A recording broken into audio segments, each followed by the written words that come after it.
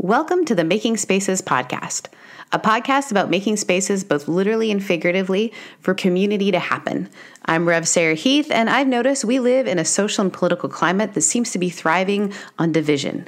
We need proximity and relationship to change that, but often our most inclusive spaces are run down and uninviting. This podcast hopes to change that. Some weeks we'll be talking to people who make space by the beautiful designs that they create, and some weeks we'll talk to people who design communities, making space theologically, emotionally, and spiritually for other people. But every week we'll be talking about real, tangible ways that we can make space for each other. Well, when I named it, I'm a very literal person. My wife and I always laugh about it. I'm sitting there and I'm like, okay, what will I name this? They're Christians and they're in the closet. There we go. Okay. Yeah. And I think for LGBTQ people who are Christians and if they spend any amount of time in queer spaces, a lot of times they're closeted about their faith.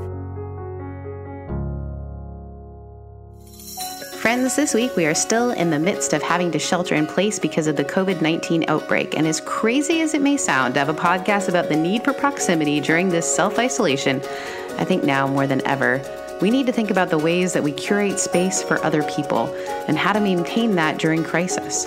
I also know that some folks are having to isolate in place with people who aren't capable of safely making space for them.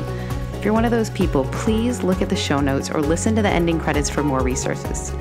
This episode was recorded before we were asked to shelter in place, but I think it has some great things for us to think about as we create space for others or look for spaces to invest in.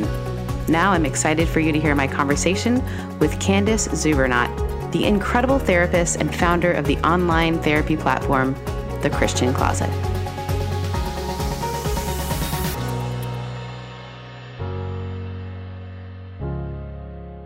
Yay!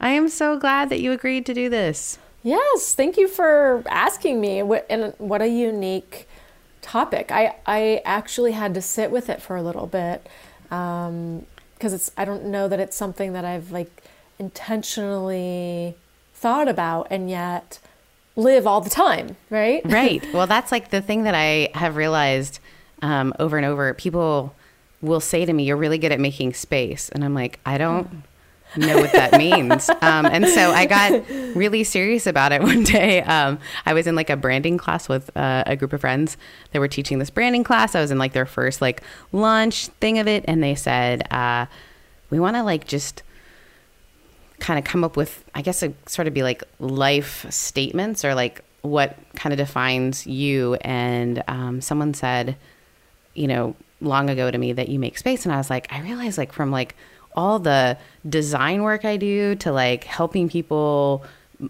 find communities of faith or whatever it might be. I don't think I'm an expert in anything, but I sure as heck can make space for people. So, and oftentimes that's look like way different things, but I realize I want to help other people sort of experience that. So whether I help them redesign their space in a way that's more welcoming, or whether I actually have the tough conversations with them about why certain people aren't coming to their communities or why they never would feel like I'm willing to sort of be the space maker. So yeah, that's making so cool. spaces. I know, but it's really kind of hard to explain to people. But then when I say it, they go, "Oh, yes.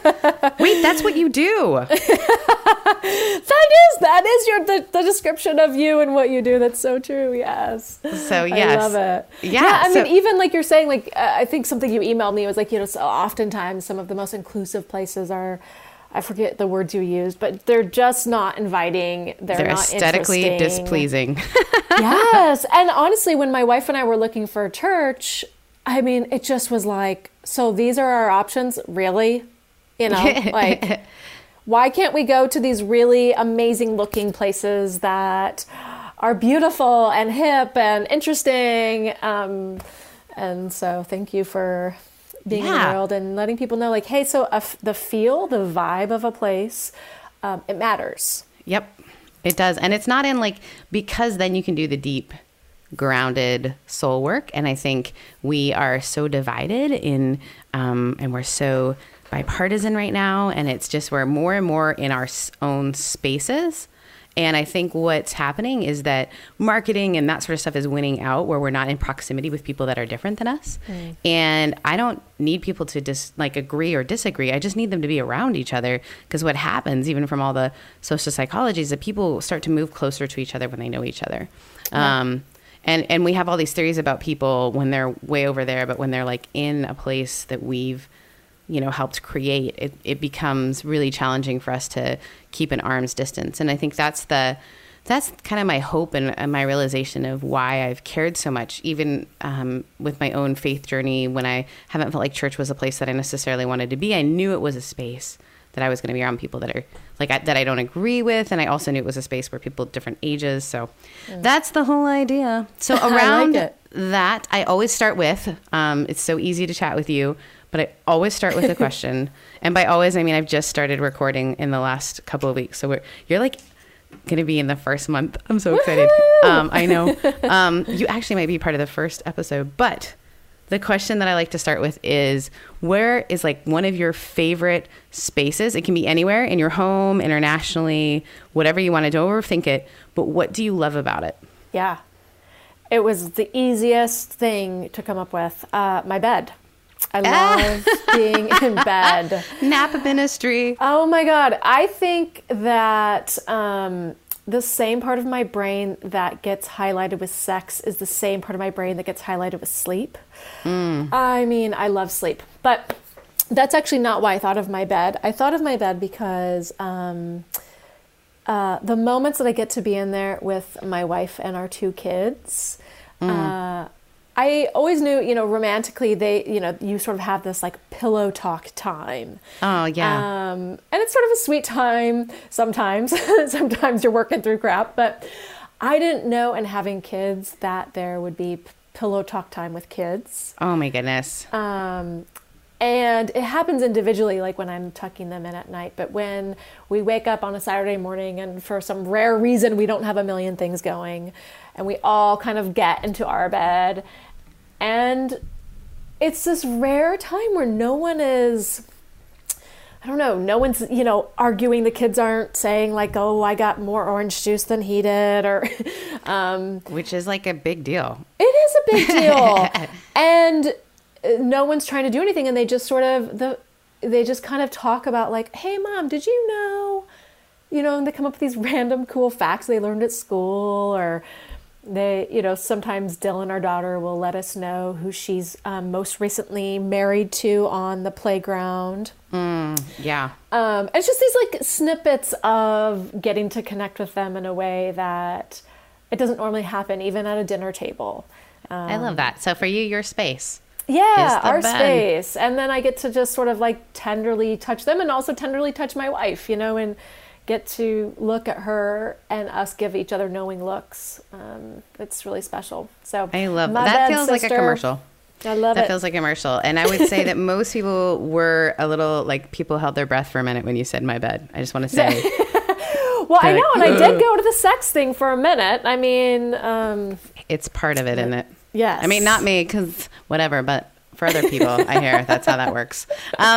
So I wanted to chat with you because one of the things that I absolutely hate are closets in churches, and closets in community centers, and closets in synagogues, and closets in even like the Muslim center I've gone to. Closets are always packed with junk.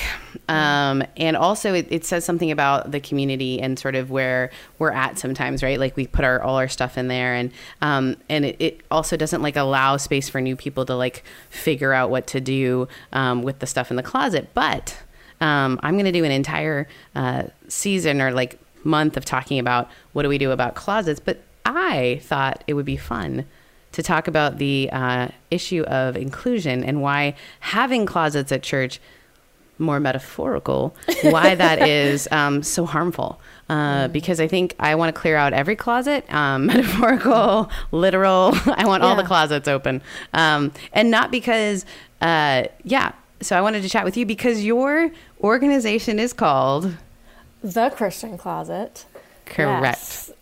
Can you tell me a little bit about what it is, who you serve, and kind of why. So I'll ask you that again. You don't have to like keep all those in your head. Remember. But what is it?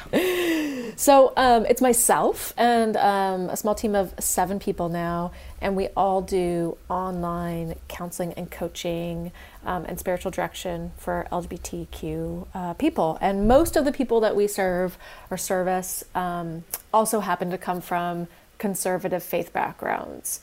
Okay. Specifically, mostly conservative Christian backgrounds.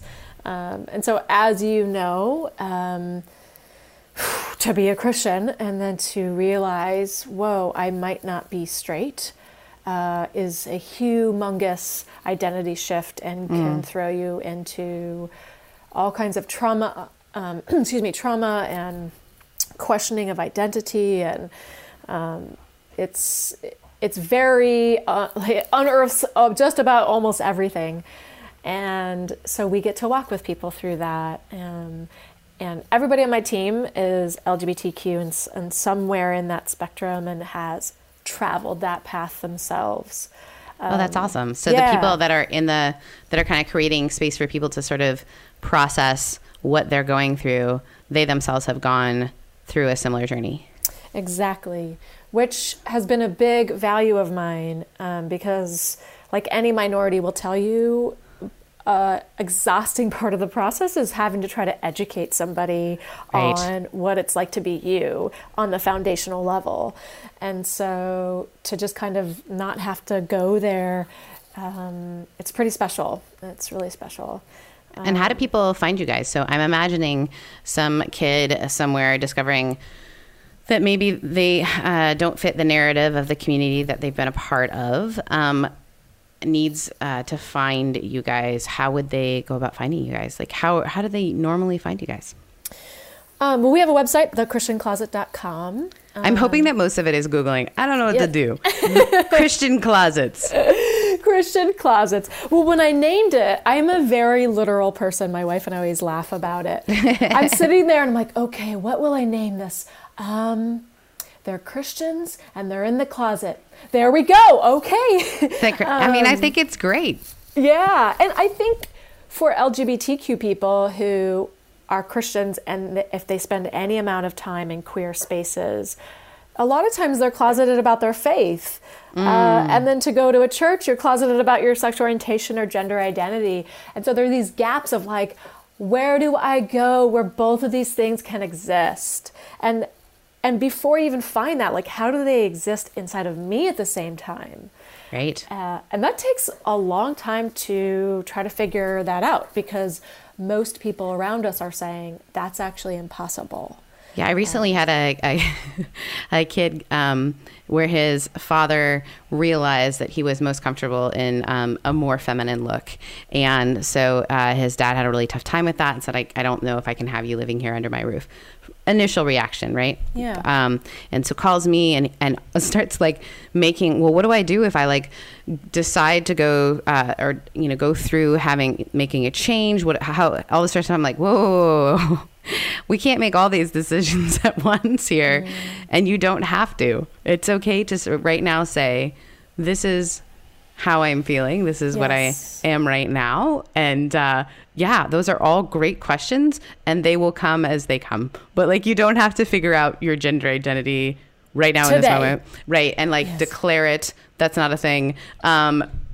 Maybe it's just enough to sort of get honest with your dad or get honest with yourself or, maybe process the fact that your dad just let you down. Yeah. Your dad's reaction. And it's so beautiful. I'm so glad that they know you. Oh gosh. Well, and I find it so funny. And one of the things I always am aware of is as a cisgender heterosexual white woman, it's really hard. I sometimes don't know how to make space and not take up space. And so sometimes I like do too much shrinking away of like, I don't know, I'm not an expert in this field. And so I would love to kind of hear your opinion, for folks finding you guys, whether it's through the website or I'm guessing the other way might be Instagram, Facebook. Don't tweet me. The other day I looked at Twitter and I was like, oh my God, I haven't looked at Twitter for 4 months and I have all these messages. So don't tweet me. Same. Instagram really is the best to find us on, at least if you want to message with me. So yes. Well, and Instagram, is that how we met first? No, we met through our mutual friend, who I was having a series on the tough things that we have to like go across the room to talk about. Literally, I've been working on this podcast without even realizing I was working on this podcast. And so a friend of mine connected me with you. But I would ask, like, what if you could have, I don't know, lots of allies and folks that are trying to make space for people. Are there any things that you can kind of help people as we talk about kind of that initial that initial moment of what do I do with this? What are supportive things that you feel like, how can we make space for people? Yeah. A couple of stories come to my mind that mostly have to do with allies trying things on their own. So we have some friends. So our kids, Crystal and I have 5-year-old twins. So we're in the elementary school zone now, which means we interact and the cutest phase of Instagram, by the way. Yeah, follow me personally on Instagram if you want to see my kids grow up, and they are adorable. But we're in the midst of all of these straight parents or straight facing relationships. At least they're not probably all fully straight, but some friends of ours. She texts me and she's like, "Oh my gosh, do you have this book? It's called Sewing the Rainbow, and it's about the first Pride flag and how it was made and the people that made it, but it's a children's book." And she not only like went and got this book and read it to her daughters, but then it was her turn to read to her daughter's class. And this is the book that she took to read to her daughter's class. And I almost wanted to push it away. It felt almost uncomfortable to be like, whoa, did you really think of us? Oh, interesting. And she was just like, I love you guys, and I want our community to be able to have stories.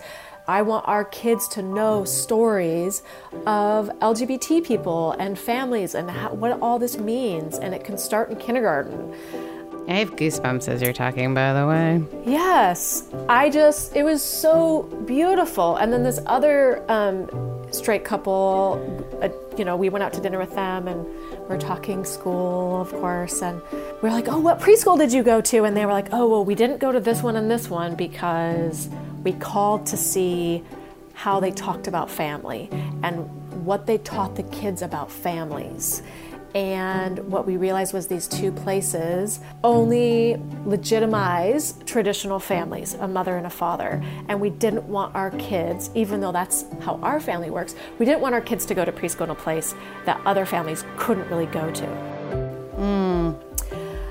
And family my values. eyes were like tearing up because when we were looking for a preschool, we called those same preschools and had to have these painful conversations where they were like, of course you can come and spend your money on your kids coming to preschool here, but chances are someone's going to say something to them about having two moms, and there's no inclusive books or language, and we really only promote traditional family values and traditional family structures. And so, of course, we didn't send our kids to those preschools, and it meant so much that our friends were willing to also kind of lose along with us, because those preschools were the most affordable, and they had the greatest, kind of community feedback. People were saying, these are fantastic preschools and they're the most affordable and you don't have to volunteer 1 million hours as a parent. So of course you want to send your kids there. Right. But they were willing to say, we're going to send our kids to a place that's more expensive, that takes more of our time because they're inclusive of all families. So if you're an ally, sometimes without even realizing it, the way that you make space for people is actually by you yourself kind of getting in the closet and risking pulling things out. That's right. Saying like, okay, so can my gay my friend that's a person of color or my gay sister come to this place? Let me find out. Oh, they can't comfortably, they can't safely. So It's convenient for me to go there, though. Am I willing to lose with them and go to maybe the less inconvenient place or the more expensive place? And how much does that say too? I think without sort of being a aggressively sort of active thing, you're in people's space. Like, what does it say when you find out that someone has made some of those decisions?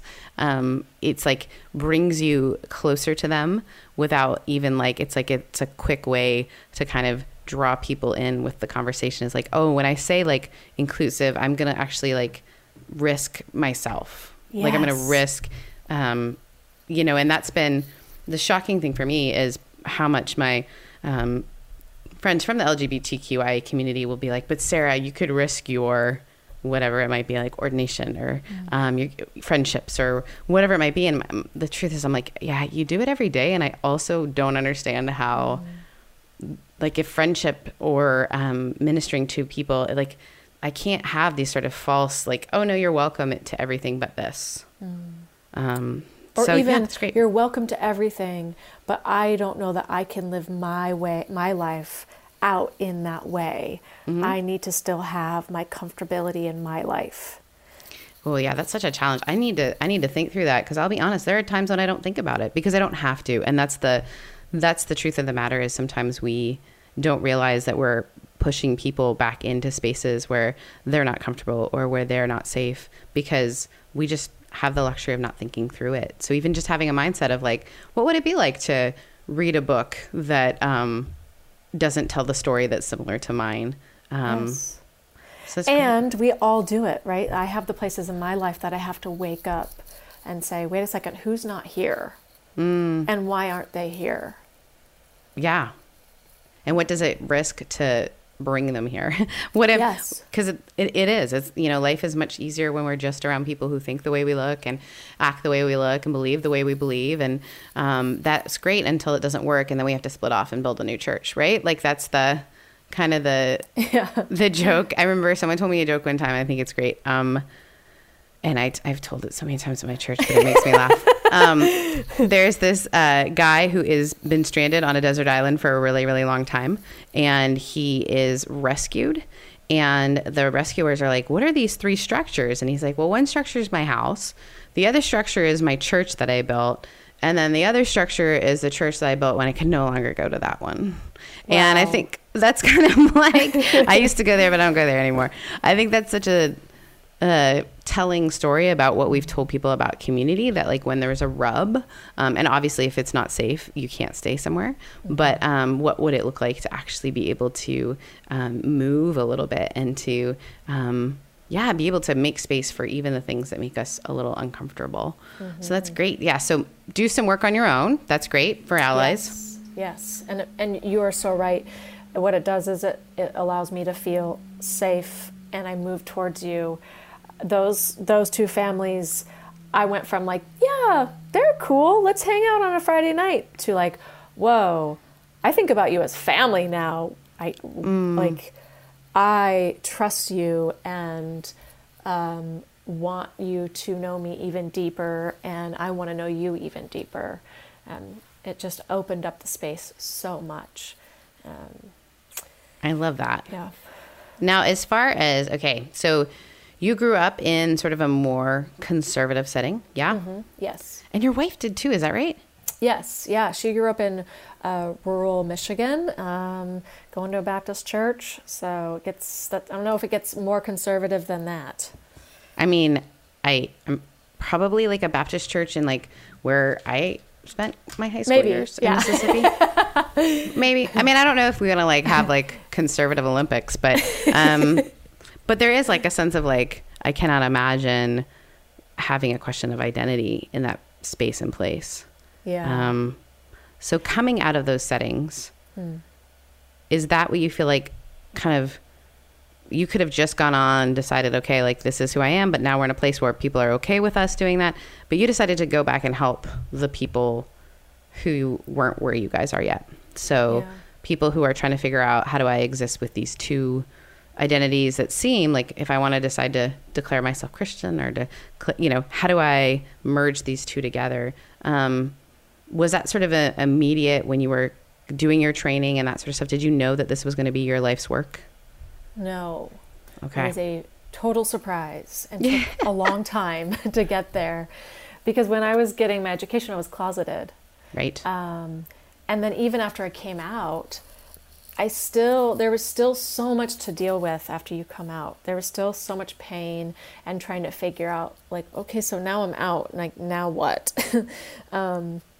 Now do I go to church? And if so, what kind of church? And who do I hang out with? And how do I hold my girlfriend's hand and don't feel awkward? And also deal with the pain of the past. So all that to say, there were years where I just really was like, God, I feel like I've had this thing in my heart that I want to do, that I think you made me for, but I also don't really know what it is. And that eventually took me to sort of feeling disillusioned, because I'm like, listen, if this is going to be a mystery, I should have gone and been an accountant. Oh, and, preach. Except I should never be an accountant. No. Let's just get that straight. It took me an entire week to do my taxes with QuickBooks. You're welcome. I am with you. My kids are asking me math questions all the time, and I'm like, you let mommy get my calculator out here. That's okay. Aunt Sarah would think it was magic. But something that wasn't so soul oriented. Right. And, the funny story is eventually my dad called me one day and he's like, hey, I've been praying for you and I feel like God has told me your next step. Stop it. Yes. I'm like, oh my gosh, this is amazing. Like, of course, God told my dad. He does a quiet time every day. I go to Starbucks, meet him there, and he's like, okay. And I'm like sitting like ready for this amazing thing. And he's like, I think God wants you to start an online counseling organization. And my face dropped, and I tried to be kind. I was like, thanks, Dad. But inside, I was like, this is the stupidest freaking idea I have ever heard of. It does not exist. I don't know how to do it. I don't want to do it. I had already had a brick and mortar practice for years and years and didn't really enjoy being a therapist. And so about 7 months later, I woke up on the morning of my birthday and I was like, oh my God, somehow in my sleep, my dad was right. There's that bet again. Yeah, there's the bet again. Oh my God, I never connected this. Yes, but I was like, it's the LGBTQ Christian piece, and it makes perfect sense to do this online because there are people all over the world who don't have access to anyone who is gay and Christian or gay and bi or whatever it is. Who also has been trained as a therapist, who can get on the internet, or someone who might have people around them that they can meet with, and they're scared to let their car be seen in the parking lot of a therapist's office, and they're closeted, and so why would they, sort of in person? That's a lot of risk to let yourself be seen, and so it just was like this magical spiritual experience. And which often happens in a Starbucks. Like, I should probably do an entire episode about callings that happen in Starbucks. I have a friend who has a really funny Instagram. I don't know if you know about the Instagram Overheard in LA.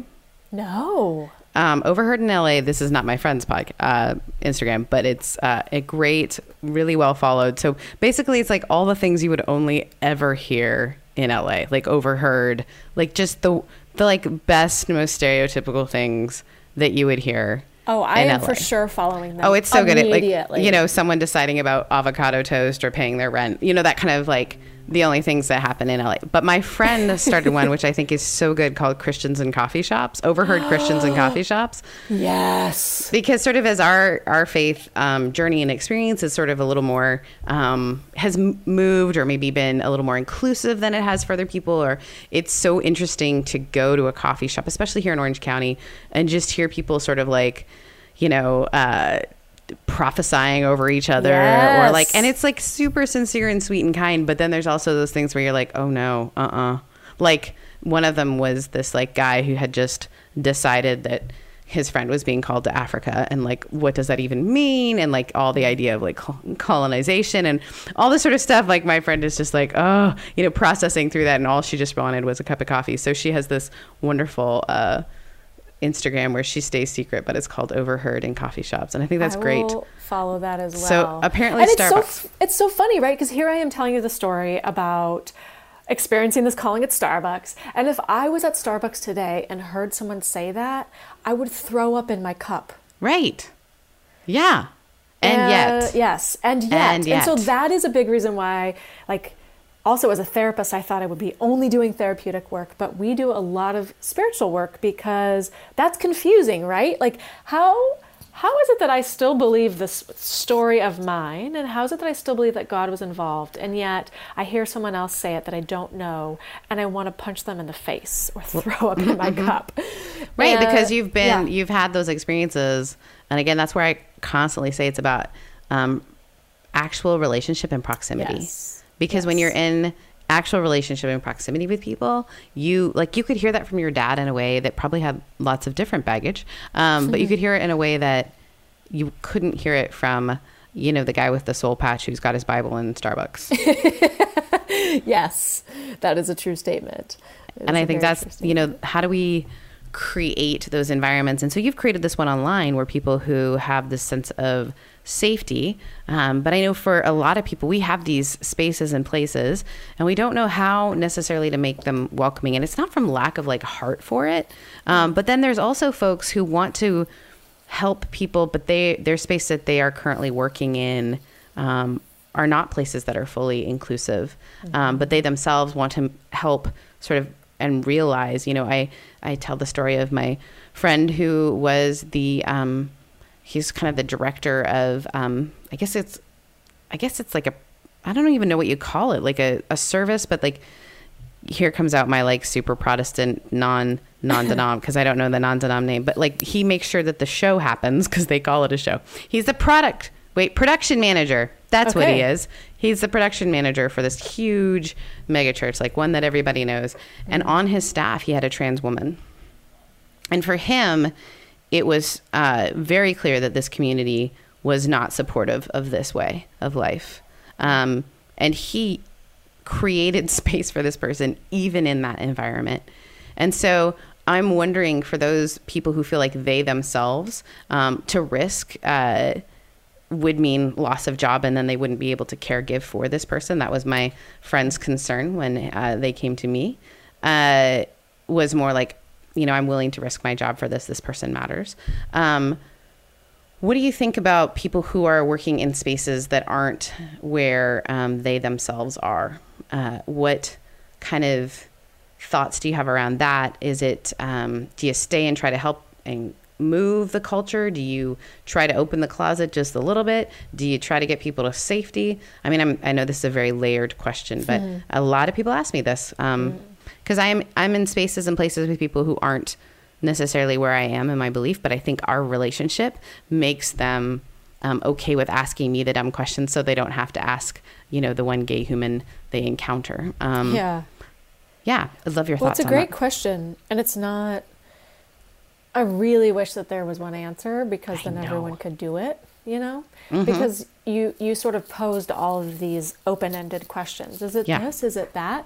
And I just kept saying yes and yes. It's and all yes, those. Right? It was all of those things. And for one person, it's going to be about them finally saying, listen, y'all, I'm affirming what the hell's going on in our church community. Like, and for other people, it's going to be not speaking up as directly, but, you know, slowly trying to ask these questions, these greater questions that will eventually lead to the bigger questions. You know, I recently have had a couple different, a pastor and then a youth pastor of some mega churches reach out to me and just say, hey, we are affirming, and we haven't known if we should stay in our church or leave because it's so painful. And my response to them is like, listen, you need to do what you need to do, but I just want to say thank you. As long as you can stay there, because I can't go there, right? Right. Yeah. And you can. And there's going to be people in your congregation or in your youth group who come out to you. Thank God you're there as a safe person. And you can tell them about all the affirming ministries that there are now, and you can tell them about me or whatever. And so we need you. We need you there. Otherwise, it's just going to continue to stay divided. At least that's what I think. Oh, yeah, absolutely. I think that's the risky and hard work. And sometimes I think sometimes your calling is to be the one who can sit in the tough space. And because it's not risky for you in the same way. That's right. I know for me, I can go to places that my friends cannot, and I can be their voice. Yes. Because I am disarming. I know, like, from the way that I look or however I talk or the amount of education I bring in, I feel like I'm able to do something that actually makes space for them in a room that they're not even in yet. That's exactly right. And rooms only become more open and closets become more open only when, we start doing that tough work.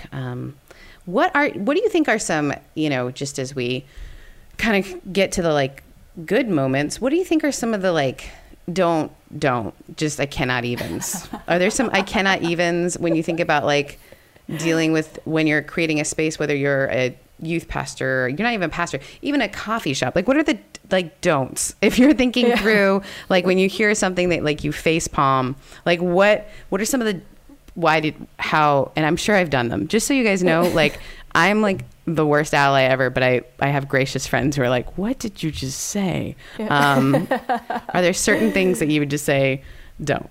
Oh, I mean, definitely don't tell me about your one gay friend. Oh, yeah. Or say, yeah, I think your lifestyle's totally legit. Thank you for that. Cool. Appreciate it. What I have appreciated is when people are just like, hey, so I don't know the right words, but I have a lot of questions. Are you okay with me asking questions? Or do you know someone that I can learn from, or a book I can read? Just to be able to name, like, you don't know. I don't need you to know everything. So even my friends who have said things like that. Hey, you professional gay person. I'm just yes, there is space and grace for you, right? I'm not going to just be like, screw you, I'm never going to talk to you again. Like, it's okay to make a mistake, all right? I make mistakes all the time in spaces where I am the majority, I don't know a lot about other places where people experience being discriminated against or being the minority. I have a lot to learn in those places. So we all make mistakes. So naming it versus like naming it in a way of like, I want you to know I'm okay with you. Yes. Which then suggests there would be a reason for me not to be okay with you. 100%. Got it. Yes. And if you have like a place of business or, a congregation, a church, I think as a queer person, we are always scanning for signs of safety. Ooh, okay. Let's talk about those. Yeah. So whatever it is, like whether... So a giant sign that says, hello, I have one gay friend. Yeah. I'm just kidding. You for sure should do that. Yes.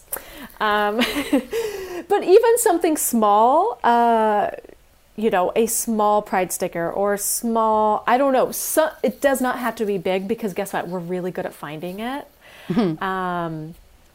And it just communicates like, okay, I can at least walk in here and find out more about it without being scared or just passing by and saying, screw it. Today I just can't risk it. So anything small that you can communicate, you're safe here. And if you're a church, if you say all are welcome here, that's not it.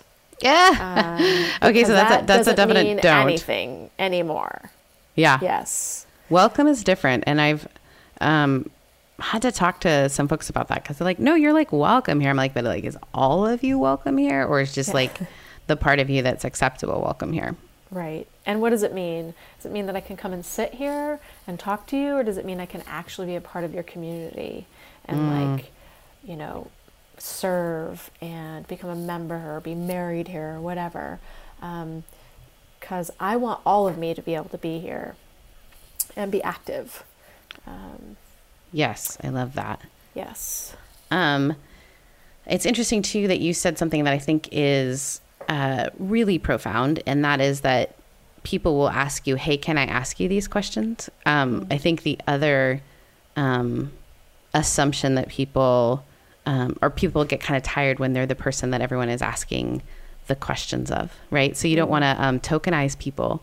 And so I think it's interesting how it's mutual vulnerability for me to say, hey, I don't know things. Is it okay for me to ask you about it? And for you to have a safe enough and feel okay enough with going, yeah, I'm just kind of tired of being the representative, like the, professional gay person in this moment. Can, here is some resources, and to make it so that the person doesn't have to answer you in that way. So for someone to say, or is there a resource you would like me to look at? Or is there, so that there is this option to not have to be the one to, like you said, you get tired of explaining yourself all the time.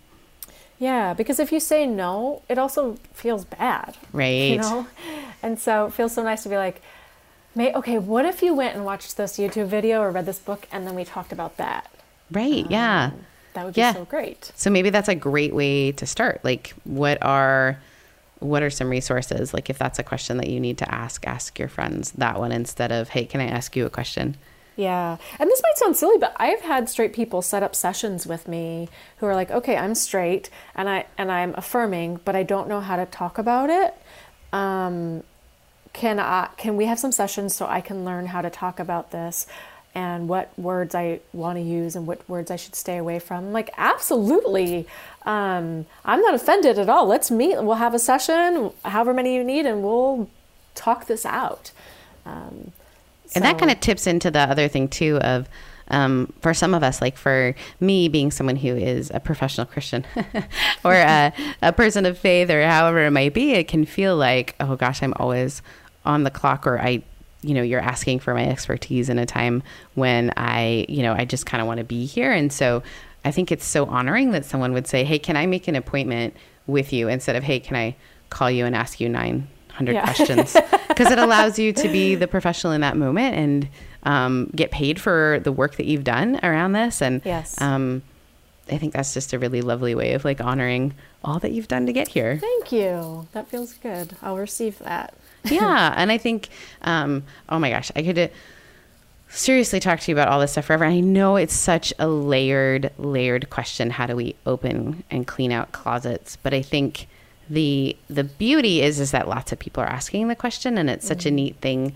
You would be surprised, not you particularly, but the world in general. The people who come from traditions that come and talk to me because, they happen to know that I'm affirming or trying my best to be, and they'll ask me questions, and they come from all different whether it's a spiritual background or whatever it might be. And so I think the doors are slowly opening, but they definitely need to open a little bit more. And there is some resistance, right? As people feel like, whoa, I feel a little uncomfortable in this. And then how do I get back to the group of people where I feel, think the same way as I do, and maybe even more aggressively, because it's a fearful thing. So we are getting close to our end time, but I want to make sure to ask this question. And I know it's like, I'm asking such open-ended questions, but I think that's what making space is. Yeah. What is one tangible way, and I sent this one to you because I know it's big, just like one tangible way that people can make space for others? Doesn't have to be the best way, just one. Whew, sister. I was like, oh God, this question. I think it's simple, and try to get to know someone who's different from you. Because when you do, it changes you, and you naturally then think about the spaces you're in differently. And I think the way that we can get to know someone who's different than us is by trying to allow yourself to be curious. Because sometimes when we interact with someone who's different from us, our minds almost shut down. Like, well, what would I even ask them? And I don't know their life, or like this sort of panic comes. And so to just kind of take a breath and just say, like, is there something that I am just naturally curious about? And let your curiosity be your guide. And when you get to know someone who's different from you, like I said, it changes you, and it changes the way that you open up space for other people. So. Yeah, you start looking at spaces differently, because we were taught to make a space that we're comfortable with and exist and live in that. And it's so fascinating how once the door opens, it keeps opening, and it keeps, there's just more and more. And I want to thank you for the permission you give people to not get it right all the time, to make mistakes. And I think that Hillary McBride talks about it, and I think it was Hillary that I heard it from first. And I think it's really helpful that, we so often talk about brave spaces, or safe spaces, when really we should be talking about brave spaces. And brave spaces are ones where we know that we can't be safe for everyone, but we're willing to try to be brave. And brave means that I'm willing to say oops, and you're willing to say ouch, and I'm willing to say oops. And in the same way, we go back and forth. And real relationship means that we can harm each other even unintentionally, and that we are capable of recognizing that and asking for forgiveness, and then actually understand that we will be accepted even in that. Because I think sometimes people don't try because they're so afraid, and there is this call out culture that is scary for some folks. And I know has silenced me even in the past, where I'm like, okay, I want to be supportive, but I also don't want to be another voice that's not helpful. So yeah, I think the idea of finding someone who's so different than you and getting to know them with nothing more than the intention of getting to know them and letting kind of life, get curious. I love that. That's a great way to think about it. Get curious. Yeah. And if you go ahead. Yeah, I was just going to say thank you. Yeah. And I love that idea of creating brave spaces. That's a good one. Yeah, I cannot take credit for it. I believe it was Hillary, and if it wasn't Hillary, I heard her say it. So there you go. How can people get in touch with you, the work that you do? You mentioned Instagram. First of all, you have to tell me how to say your last name, because we've been friends for a while and I never say your last name. My last name is Zubernaut. Oh, it's like I thought it was. Yes. Zubernaut. So C is silent. Okay. So on Instagram, I actually just changed my Instagram handle to lesbian therapist. I saw that. Yeah. Yes. I like to drop my voice when I say lesbian. Don't worry, that doesn't make me uncomfortable. Or you can, let's be honest. Let's be honest. Or the Christian Closet. We have an Instagram also. Or, thechristiancloset.com. Info at thechristiancloset.org is an easy email. So all the ways we're out there. Well, thank you so much for being willing to be part of this weird project of mine that really is just my life's work, and trying to help people make better spaces. And I appreciate you so much. I appreciate the work you do. And I have got to make it up there to come hang out with you guys, because we have so much fun together, and it's ridiculous that we live so close and don't spend time together. Oh, I agree. And we can come down to you too, but isn't it just life gets busy, but we'd love to have you. I would love that. You have an amazing, amazing, amazing day, and I will talk to you soon. Okay. All right. Sarah. Bye. Thank you for listening to this week's Making Spaces podcast. I'm grateful to Candace for joining me, and this conversation has me asking the question, how can I ask smaller questions when people aren't ready to think about the larger questions? And how can I get curious in ways that draw me closer to others? If you are part of the LGBTQIA community, or if you're an ally looking for more resources, please reach out to Candace on Instagram or through the Christian Closet website, and make sure that you get the support that you need. And finally, this week's inspiring quote is from Shauna Nyquist. People aren't longing to be impressed. They're longing to feel like they're home. If you create a space full of love and character and creativity and soul, they'll take off their shoes and curl up with gratitude and rest, no matter how small, no matter how undone, and no matter how odd. Making Spaces is edited by Stephen Burnett from the Cult Popcast. The introduction music is It Can Be Done by Ari via Epidemic Sound. If you like this podcast, please subscribe on Apple Podcasts, Google, Spotify, or wherever you listen. And leave us a review. It helps other listeners find us and let us know that we're on the right track.